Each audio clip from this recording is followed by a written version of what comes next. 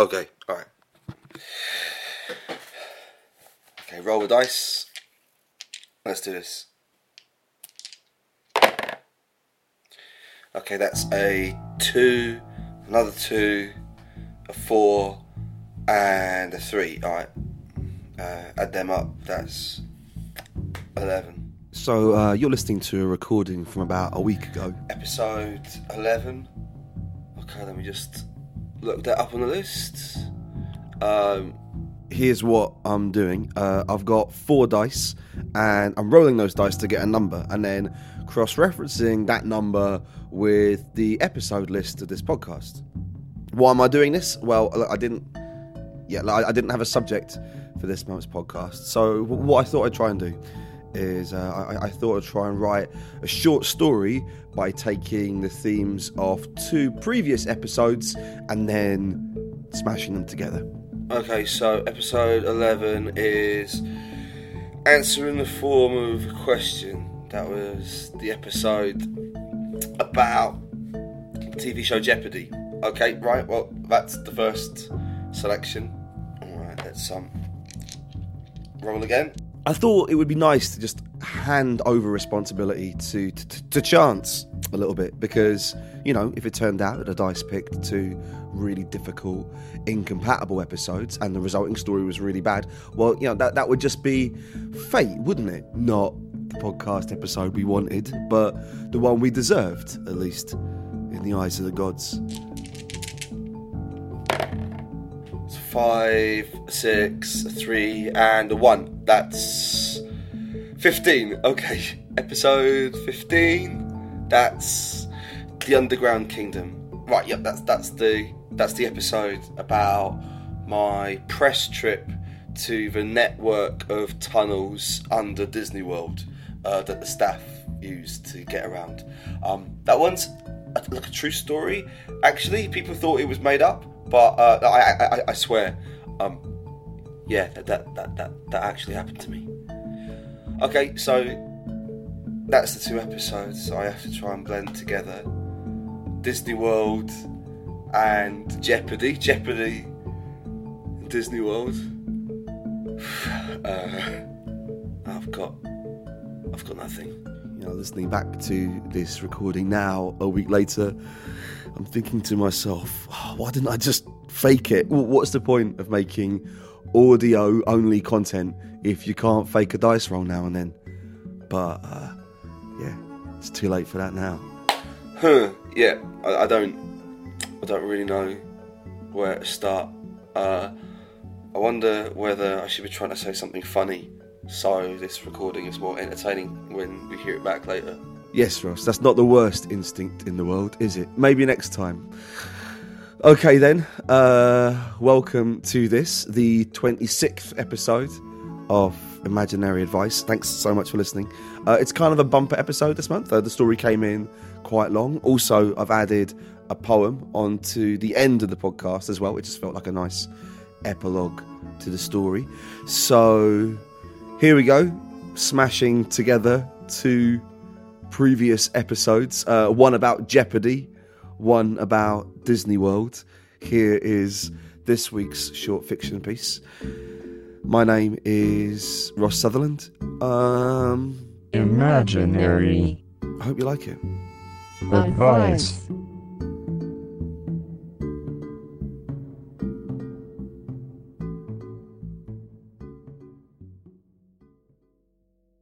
The minibus was due to pick us up at dawn. It was a 7-hour drive to the theme park. Our parents had packed us sandwiches for the journey and then waited with us on the corner of St. Peter's Road. We waited in silence, watching the morning grow slowly above the terraces. The trip was not open to the entire Scout Pack. This was a special reward, exclusive to the 6s and 2nders from each of the 3 tribes: White 6, Orange 6, Green 6. At the time, I had just become 2nder of White 6.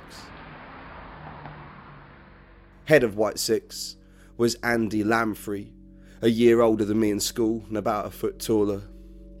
Andy was pale, thin, a serious kid. His parents didn't even come to see him off. He arrived alone and stood away from the rest of the group a blue shadow against the library wall. When Arcala arrived, the 6 of us shuffled onto the minibus in silence. I slept most of the way. I can't speak for the others. I woke to see Dean Trehane looking at me from across the aisle, dappled sunlight rippling across his ginger hair. "We're Sutcliffe," he said. "Look." At that moment, the minibus was crawling between the legs of a giant bronze statue. From the angle, it was impossible to see the head of the giant. All the same, I knew who it was.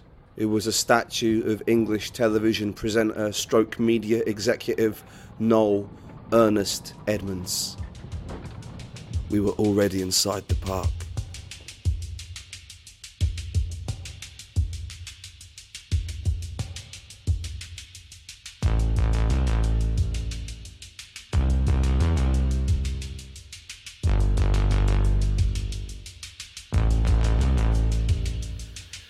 Arcala made us promise that we would stay together as a group. He gave us slips of paper with his phone number on it. Arcala had a brigadier's moustache that curled yellow at the edges. He was 22. Apparently, his real name was John. The theory was that John had signed up to be Arcala in a manic episode of ironic posturing, only to find that no one was watching or cared, particularly not us. On joining our troupe, Arcala quickly dropped any attempt at charisma. He spent most of his time vaping and checking his phone. My mum said he looked like a malformed waxwork of Arthur Conan Doyle. We crossed the car park together.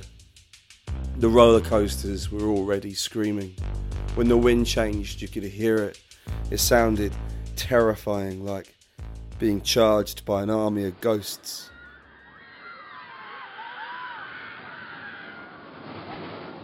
As we approached, the attractions of the first zone rose out of the blazing concrete. Soon I could read the neon signs. Radio 1 Breakfast Show Animatronic Museum. Swaparama Sphere. A brief revival of Jukebox Jury. None of which made any sense to me at all. "It's the 70s zone," said Arcala. Stuart Caldings, Green seconder, turned to face the group. "How long are we going to stay here?" Arcala didn't even look down. "This is the stuff at your level. The 70s. Most of the kids' stuff is here in the 70s. I'm not a kid." "You're 13, said Arcala. The Top of the Pops parade was completing its hourly circuit. Teens dressed as pop stars of the age, miming to their hits. "Barry Blue," said the tannoy. "Lieutenant Pigeon." "Paper Lace." "Ken Booth." "Golden Earring." Arcala adjusted his moustache. "Was a couple of things you might like in the 80s and 90s, but..." He trailed off. "We really should spend most of the trip here. You might not recognise the titles, but this really is the best part of the park." "I don't know any of these people," said Stuart. I kicked Stuart Caldings up the arse. "Watch it," said Stuart. "Watch what?" I said. Arcala told us to wait while he went to buy water. He was barely inside the shop when Dean Trehane put Stuart in a headlock. I kicked him up the arse again. "I'm gonna fucking stab you," said Stuart. "Go on," I said, kicking him up the arse again. Me and Dean laughed. It was good to be on Dean's side. It didn't happen very often. Only when Dean was away from school. If Clark Bunkum was around, or Lee Smink, then forget it. But in Scouts, Dean was okay. Dean had a face that always made me think of a rat with rabies. When he was really angry, his face went the same colour as his hair. Dean released Stuart from his headlock. "I'm going to the 80s, said Dean. "Me too," I said. "Arcala can go fuck a duck." The train to the next zone was stationed immediately across the plaza. Dean bolted for it. I followed, as did Pete Holcroft, Dean's second in command. After a few seconds I looked back to see that Stuart Caldings was following too. It was strange. The more shit we gave Stuart, the more he put himself in our way. He would get up in our faces, follow us across the playground, even though he must have known it would always end in tears. Perhaps he was trying to conquer his fear of us. I suppose it was even possible that he thought we were friends.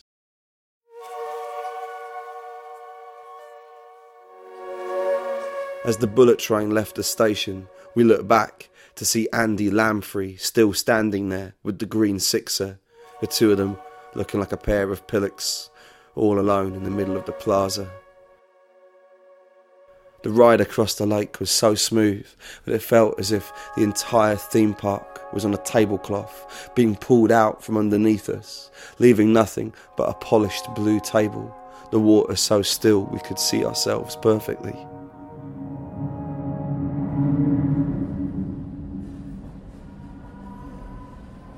How much do you know about Edmonds? Dean aimed the end of his Coke bottle at me. Don't give a shit about Edmonds, I said. I came for the roller coasters. My brother came here in the 90s, said Pete, but it was a lot smaller then. You should give a shit, said Dean to me. Why? You should just know your history, that's all. He's a TV presenter.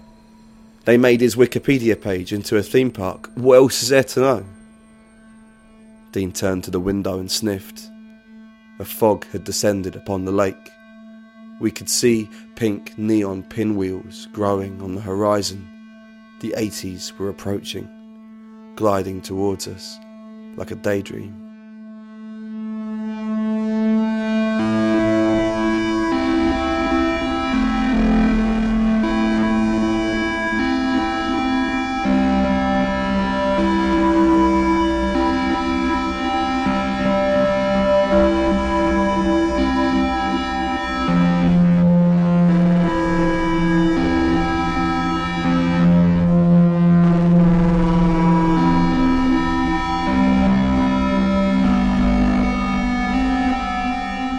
Passing a large mural of Noel Edmonds flying a helicopter above Live Aid, we entered a large purple hexagonal building. The sign outside read, "The Time of Your Life." As we followed the snaking queue, the tannoy system explained that The Time of Your Life had run for 3 series starting in 1983. Each week, Edmonds had interviewed a different celebrity about their career highlights. The first room had an animatronic Mick Robertson, host of Magpie, talking about his part in the 1962 Midhurst Grammar School strike. In the next room, character actress Irene Handel was talking about how she cried when she first watched E.T. the Extraterrestrial. "This is Bent," said Dean. I saw that Stuart Caldings had his phone out, so I took it. Stuart tried to take it back, so I gave it to Pete. "Our Keller needs to know where we are," said Stuart, robot Irene Handel gurning over his shoulder. "We still need to get back to the bus, remember?" "Why did you come with us?" I said. "You know what happens." Pete ran ahead, holding Stuart's phone aloft like the Olympic torch. He ran into the next room. Stuart followed on his heels. Dean and I took up the rear. We wove through the crowd, lost in our own game. As Pete ran, he held Stuart's phone to his bum and made fart noises. Dean and I joined in too. There was shouting. An old man up ahead saying something about respect. Pete immediately ducked beneath a rope and went through a door hidden behind robot Una Stubbs, reliving the day she auditioned for the film Summer Holiday. Stuart followed, as did we, careering into a grey metallic corridor. We could hear the rumble of roller coasters somewhere up above us. Dean was hooting, his voice echoing off the walls. A door barged open and we were in total darkness. I could hear Stuart wrestling with Pete, both of them grunting, Dean laughing. "Go get it," shouted Pete, the sound of a phone clattering to the ground.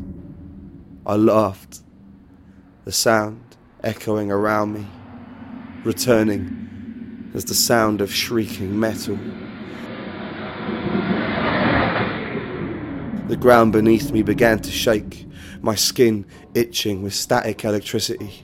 Suddenly, the room exploded into light and noise.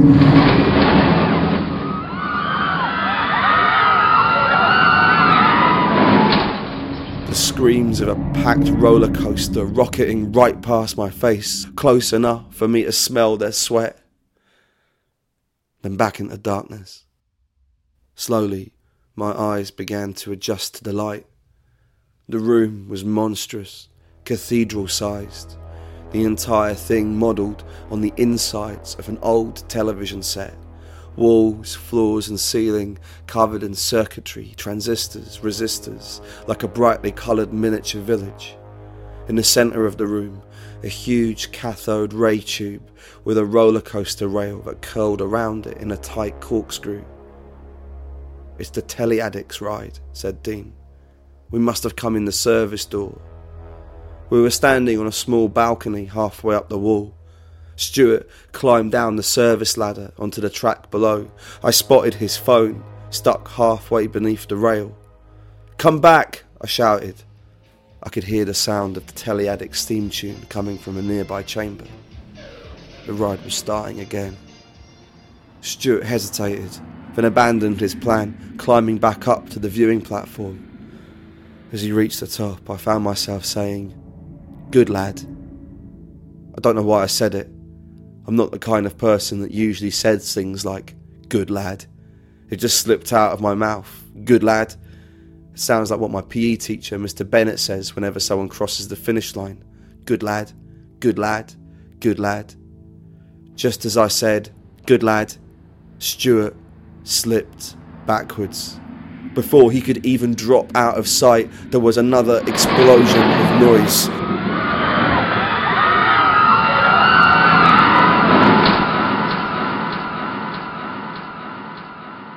Screeching metal, yelling, laughter.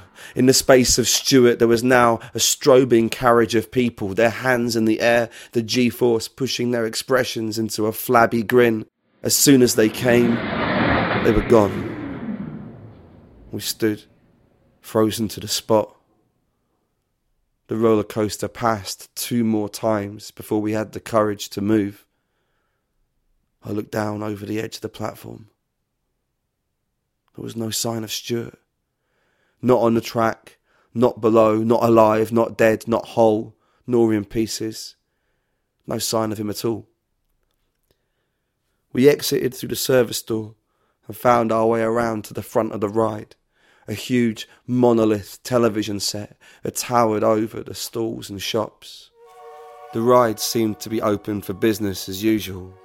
There seemed to be no panic, no medics. If something was happening, there was no indication out on the surface level. "We have to ride it," I said. "That way we can see if he's stuck in there somewhere. He can't have just vanished."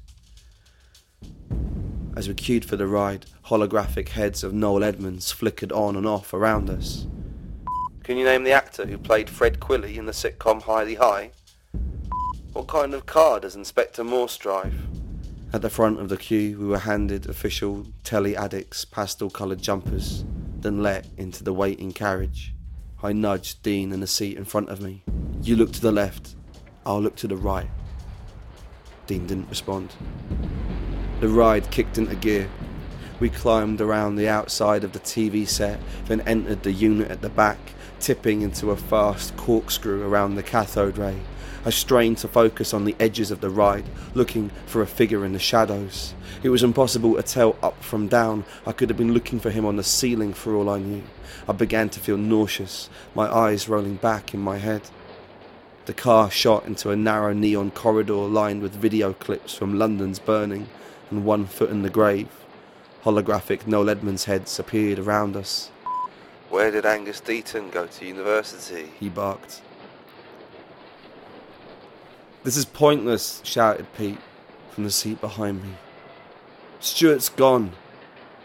The pastel jumper was making my skin itch. For the rest of the ride, I just watched the back of Dean's head. I wished that I could see his face. I wished that I knew what he was thinking. We left without a word to anyone. Instead, we crossed over into the 90s zone. The wind whipped through our thin shorts. I could feel the rain on my legs. Dean strode ahead across the AstroTurf towards a huge plastic stately home. We followed in his wake. "Hey," I said to Dean, "what's Noel's house party? Sounds pretty cool." "What do you mean?" said Dean. "What are you talking about?" "Nothing," I said. Yeah, it's a big mansion house party. Like, what else is there to say?" Noel lived in the house with fellow ex-DJ Tony Blackburn, who only talked in visual puns. And Noel had one secret chamber where he waterboarded people in slime, and another secret chamber full of fake money and wind. And celebrities stuck their heads out of little secret holes and did weird wordplay. And he carried out polygraph tests on strangers, and he spied on his audience. That's it. "Was it a show?" "Yes, it was a show," said Dean. "Was it banging?" said Pete. "The house party?" "No," said Dean. The house parties didn't have any dubstep DJs. No one was getting fucked up on crank or slagging off in Noel's parents' bedroom. It was brightly lit. There was only one guest at a time, and in between it was just Noel on his own doing weird surveillance shit. "What's your problem?" I said. Dean pulled his infected rat face. "You," he said. "I know you, Sutcliffe, you grass. You'll tell everyone it was me and Pete that done it. Don't look at me like that. You snitched up Smink for those highlighter pens. Everyone knows it was you." "Piss off," I snorted. "You'll tell everyone it was us," said Dean. "I know you will." I stared at them both. Maybe the pause told them all they needed to know. "Fuck both of you," I said. "I'm going on the gotcha ride. On my own." I pushed past them towards the giant gold statue in the centre of the zone. My heart was pulsing in my ears, but I could still hear Dean and Pete following me, Dean sniffing over my shoulder. I picked up the pace, pushing to the front of the gotcha experience. An employee with a CCTV camera sticking out of his hat pulled back the curtain, and I darted inside, disappearing into the darkness. There was no roller coaster, just a thin bridge across a huge dark room. As I walked across the bridge, the sidewalls flickered to life, hidden video screens relaying my own image back to me, hundreds of different camera angles, all unflattering, accompanied by the sounds of canned studio laughter. I hurried across the bridge, catching Pete's image in the screens as I exited the room. The boys were close behind me. The next room featured a long moving walkway. On both the left and right, Noel Edmonds mannequins holding outstretched gotcha statuettes jerked forwards and backwards through a series of doors, in and out, a gauntlet of gotchas. I broke into a run, allowing the walkway to double my speed. Noels flying past me left and right in a salt and pepper blur. I looked back to see Pete and Dean closing on me, their nylon shorts zip-zipping as they sprinted me down. I hurtled into the final room, a dome with a raised stage in the middle. Alone on that stage, unbelievably, there was a tiny mime artist wearing a mask of my own face. I looked up at myself in utter confusion.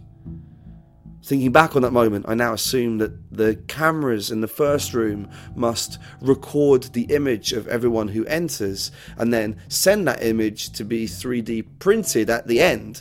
At the time, though, I had nothing in my head but blank horror.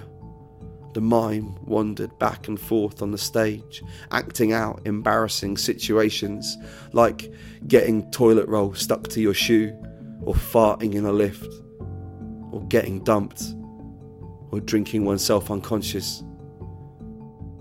I stared up at it, dumbfounded. Pete and Dean came flying into the room, knocking the mime to the floor halfway through a sketch about buying the wrong kind of printer cartridge. They must have realised their mistake before the tiny mime even hit the ground, but it was too late. 3 security officers were already in the room, yanking Pete and Dean from the stage. I watched from behind the door as the boys were escorted away. Perhaps if Dean had caught me, it would have been a beating, nothing more, just something to remind me to keep my mouth shut, a blood oath of sorts. Or maybe Pete had something worse in mind. At the time I was convinced of it. Pete had a Swiss Army knife. I'd seen him flexing it on the minibus, going through the various extensions and blessing each one with its own sexuality. Gay, straight, gay, "Ooh," he said, extending the corkscrew. I'd seen him threaten people with the knife before. What would have stopped him using it on me? What would have actually stopped him once he believed it was down to my word versus his? This was our future. One story versus another. An endless fight to destroy each other's version of events. I knew that this would only be the beginning. The security guards led the boys through a side door. I don't know why, but I decided to follow. I wasn't ready to be alone in this place. Something about this theme park. It was impossible to think straight. I just kept thinking about that mime with my face being knocked to the floor over and over. My head was swimming. What happened to Stuart? What was happening to us? The utility corridor was bright pink, the walls covered in work rotas and safety notices. I could hear the sound of crying ahead of me. Probably Pete. I turned the corner, but they were already out of sight. More crying followed, but now I couldn't tell if the sounds were ahead or behind me. The corridor ended in a large set of plastic swing doors. On the other side, a huge, dark warehouse, filled with row after row of a hideous marshmallow man costume with a demented, gaping grin. Blobby suits, of course. The only thing I knew about Edmonds before my arrival. Mr. Blobby. Edmonds' impetuous, supernatural bodyguard. Here was a room with hundreds of them. A decommissioned army. The Blobby suits stared at the far wall with such intensity that I decided I had to investigate it myself. There, at the end of the room, a service lift. Hearing voices nearby, I quickly ducked into the lift and let it carry me down, deeper into the facility.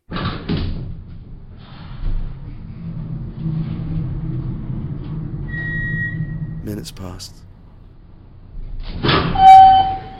When the door finally opened, I found myself inside another vast room. I used the torch on my phone to light my path. To my astonishment, it appeared to be another theme park. This one, long condemned, rotting pasteboards and ancient roller coasters rusting away to nothing. Edmonds had first tried to make his own theme park back in the 90s, a short-lived enterprise hampered by visitor numbers and legal disputes. Perhaps this new theme park was built directly upon the site of the old one, or perhaps this was just another exhibit built specifically to represent that period of Edmund's career. I wandered through the burnt-out husks of food stalls, a series of pink cottages with smashed windows, graffitied with giant penises. The battery on my phone was low. I pushed on through the abandoned park, looking for another way out, perhaps some way into the next zone. Soon my phone was dead, and I was guiding myself with nothing but the feel of rubble beneath my feet. The darkness consumed me, pathless and infinite. Before long, I started to forget who I was. All I knew was to keep pushing forwards. It was the only instinct I had. Forwards through time, forwards through the career of a light entertainment visioneer. A man who had dedicated his life to giving people what they wanted, even before they knew they wanted it. Surely, as we approached my own era, the world would start to make sense, right? Of course it would. Noel would give me what I wanted. He would show me what I needed. Somewhere ahead of me, I noticed a dim red light. As I approached, I realised that it was a symbol, a shape cut into a door with a red light beyond. At first, I thought it was the letters SS, but getting closer, I realised the symbol was supposed to be seen from the other side of the door. It was the number 22. I stepped through the door, into the glowing red room. The room was circular, the walls covered in glass numbers that flashed on and off. It was like a slow, empty maths disco. Silhouetted in the middle of the room, the shape of a young boy, pale, thin. It was Andy Lamfrey, head of White Six, staring up at the rows of numbers, something vast and incomprehensible going on behind his eyes. "All right, Andy?" "Yep." "Sorry about running away and all that." Andy made a momentary sour face. I looked around at the flashing numbers. "Is this, a ride?" Andy looked at me. "It's the Deal or No Deal numerology energizer. You just stand here until a number psychically calls to you. If you choose the right number, you win." "Win what?" "A wish. Whatever you want, Sutcliffe. They'll grant any wish you can think of." "Bollocks. No bollocks. You just have to believe in yourself. Trust me," said Andy. "It's real." Over the tannoy, Noel Edmonds' voice was saying encouraging things about belief and the power of feelings. "Andy, I've got something to tell you. It's about Stuart and, later," said Andy. Andy rarely spoke to me at Scouts, except to give orders. But whenever he spoke, you knew he was right. I emptied my mind and let my number come to me. It popped into my head almost immediately, a well-worn mantra of mine. I could see it behind my eyes, a shimmering symbol. 18. The age when I could leave home, leave all this behind me. No more Scouts, no more school, no more endless watching TV, flicking through the channels every night, desperate and angry. This was the real escape. 18. 18. It wasn't that far away, not really. You could imagine it, write it down on a piece of paper and put it under your pillow. Sooner or later, it would come true. 18. I believed in myself. I believed in the power of that number. It would be a do-over. Whatever had happened here at the park would no longer matter. None of it would matter. I could wish all that pain away. "Okay," I said to Andy. "I'm ready." We left the room through a hole in the zero. At the end of the tunnel, another chamber. This one filled with a blue 20-foot holographic Noel Edmonds. A sentinel. A granter of dreams. Our approach triggered an animation. "So," said holographic Noel Edmonds, turning to me. "You've chosen a number. When you're ready, say it out loud." 18, I said. Something flickered in the holographic program. "Sorry, that's wrong," said holographic Edmonds. "Never mind. Next."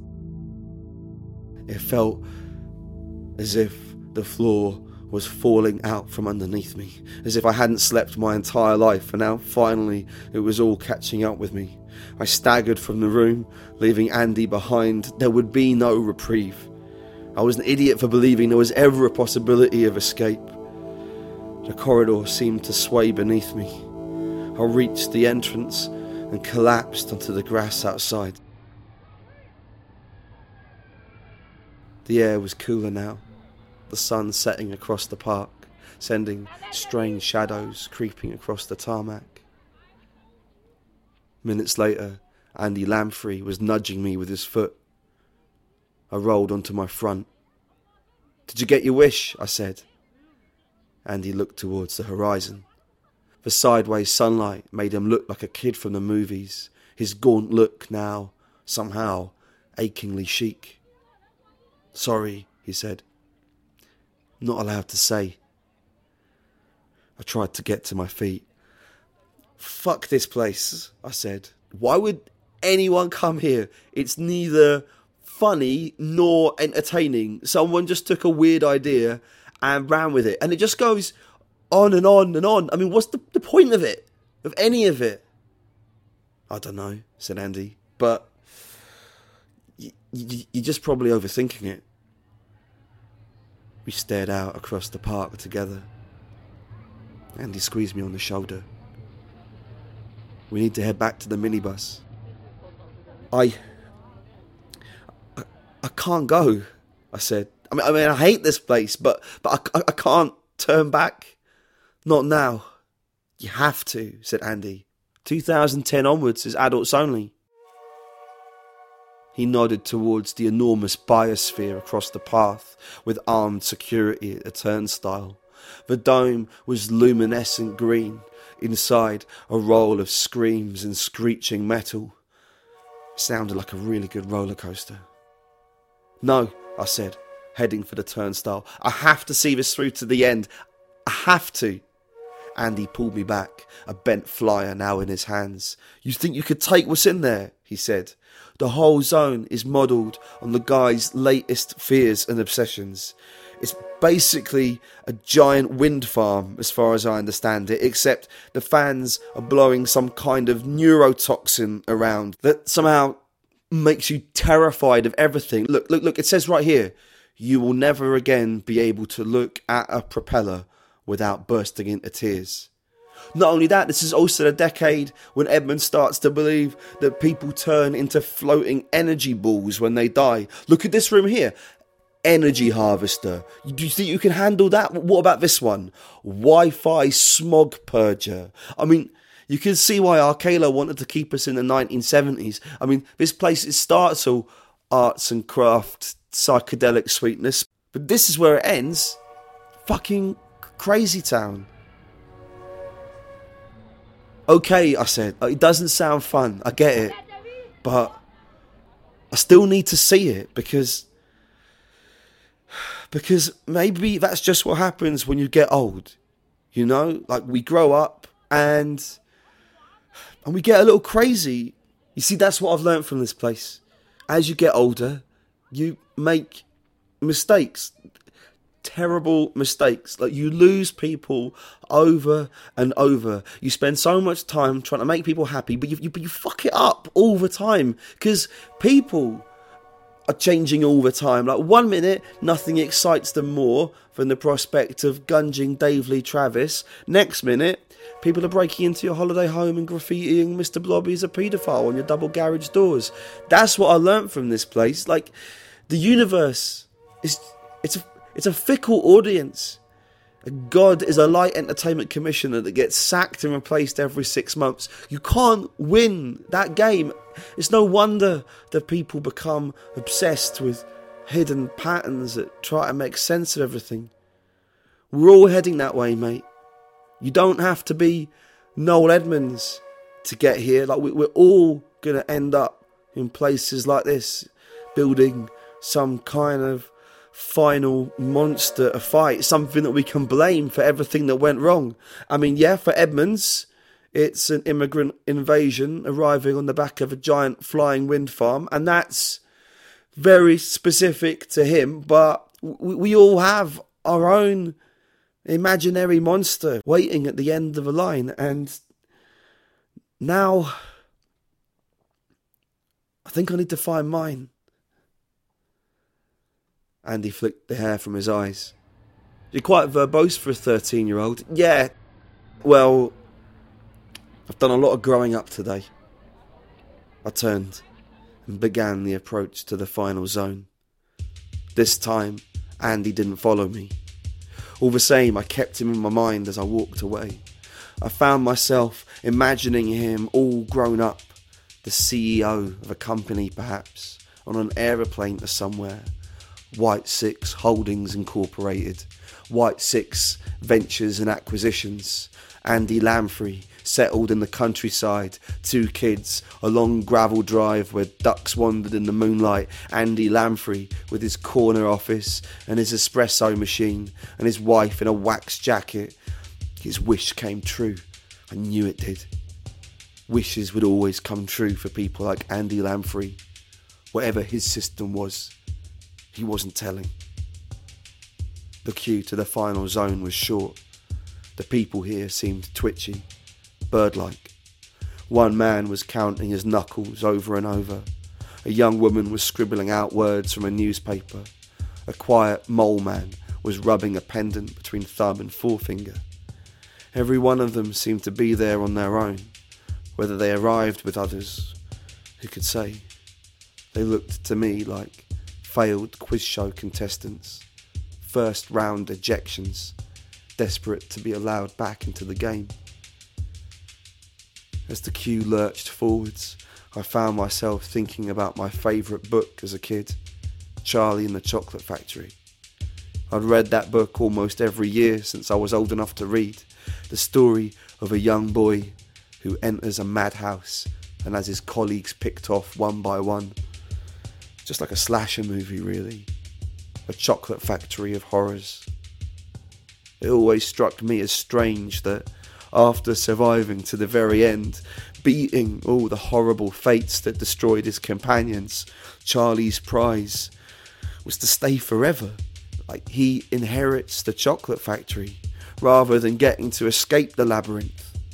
The labyrinth just gets reclassified as his home. The prize for outrunning the nightmare is just to become part of it. Not only that, but most of the chocolate seemed rank anyway. I mean, how could any of this be a satisfactory ending?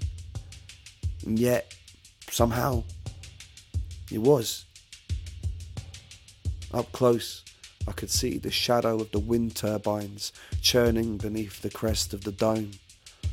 Another loud roll of screams rang out, like a series of theatre balconies collapsing. The murmurs from the queue got louder.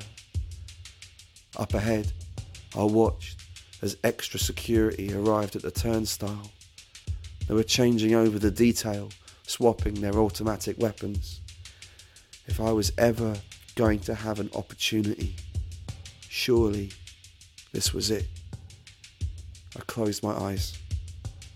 No one would stop me when I ran. I felt that deep inside me. Noel believed that the body was nothing more than a container of universal energy, and all that energy has to go somewhere. That's what he said, like turning into floating spheres that can somehow only be recorded in digital photographs. But if Noel believed it, then maybe I could too. I'd followed his whole life like a blueprint. And as I rushed towards the guards, my future rang out in my head like a bell. Now, at last, I was the only one left. That's how I knew I was home.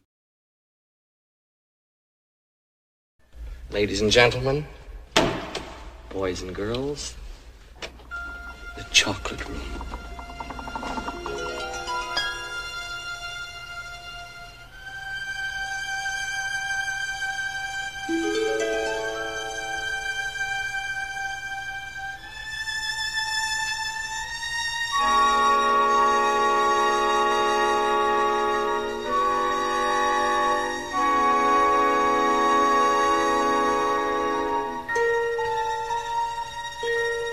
Imaginary advice.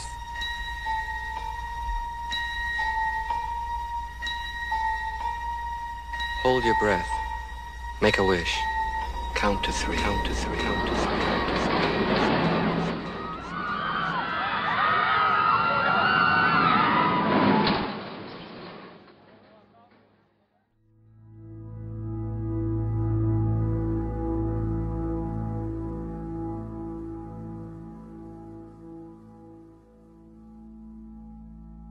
See the theme park silhouette, a mash of shadow puppets, grids that rise up from the black to form a fitful penciled graph. See the concrete smeared with ash, the bumper cars now snarled and ivy, curse-tattooed T-Rex in background, carriage shaped like giant fish, seat in mouth, peering out of dead hedgerow. See the drained artificial lake, the car park where a gold mist gathers, arcades black as Pharaoh's tombs, as 10 ducks waddle into view. Nest, a broken plastic Saturn, mother followed by 9 young, a line of frosted, sugared lemons. See the rusty plastic planet, plaza flecked with duck shit stars. See the rotting pasteboard selling tours of space, the courtyard vast. Mother duck leads ducklings north, food court sharp with smashed ceramics, past flood-damaged turkey shack, a blackened, rain-soaked bonfire stack. Polystyrene clamshells gape as ducklings fight the bacon-scented northern winds. Single file, they map their journey, unpicked, trailing yellow string. Mother duck like Sharon Stone, eyes the sunrise, pink like treat, first light turning sock grey sky to raspberry swirl. Duckling shadows barcode past, see the ghost train half collapsed, ducklings crossing right to left, Egyptian mummy cursed face down as if mid push-up, half unwrapped, a bandage caught in wind, a line that whips across the duckling's path. Mother duck makes course correct, ducks now moving north-northwest, black flag ripples, single quack, ducks move slow now, straight ahead, a smashed greenhouse, an atom sketched upon an arch, fake hills of roller coaster give the park a distance it can't grasp. Sea ducks moving through the rubble, glittered claws of broken glass, sat upon an upturned bin, a 6-foot bear, animatronic, barely slashed, its rusting guts exposed, perhaps moved here from a different zone, though why or how remains unclear. Mother duck pauses the trail beneath the makeshift plastic throne, fluffs her tail, the youngsters beeping in its shade. This was not, nor will it ever, be the place they thought they'd stay.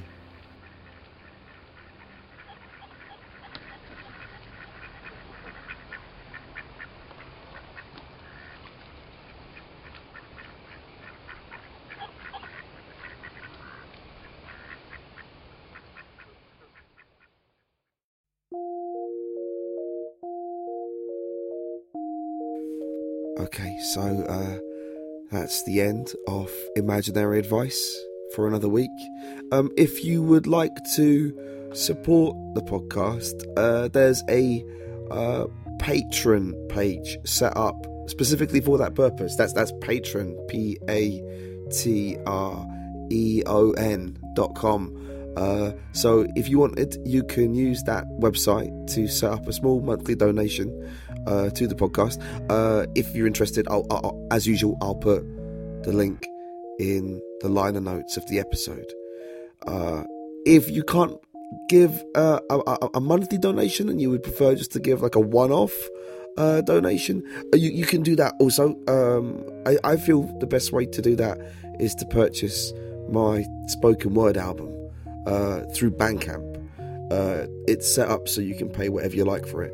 Anyway, I'll put all this information at the on my website. That's imaginaryadvice.tumblr.com. A huge thank you to everyone that supported the podcast so far. It's so appreciated, and I want to keep doing it. I really do. After all, if I don't turn the career of Noel Edmonds into a nightmarish theme park where Boy Scouts turn on each other and lose their mind, then who will? I think we all know the answer to that. Anyway, I'll be back soon with more imaginary advice. Thanks for listening.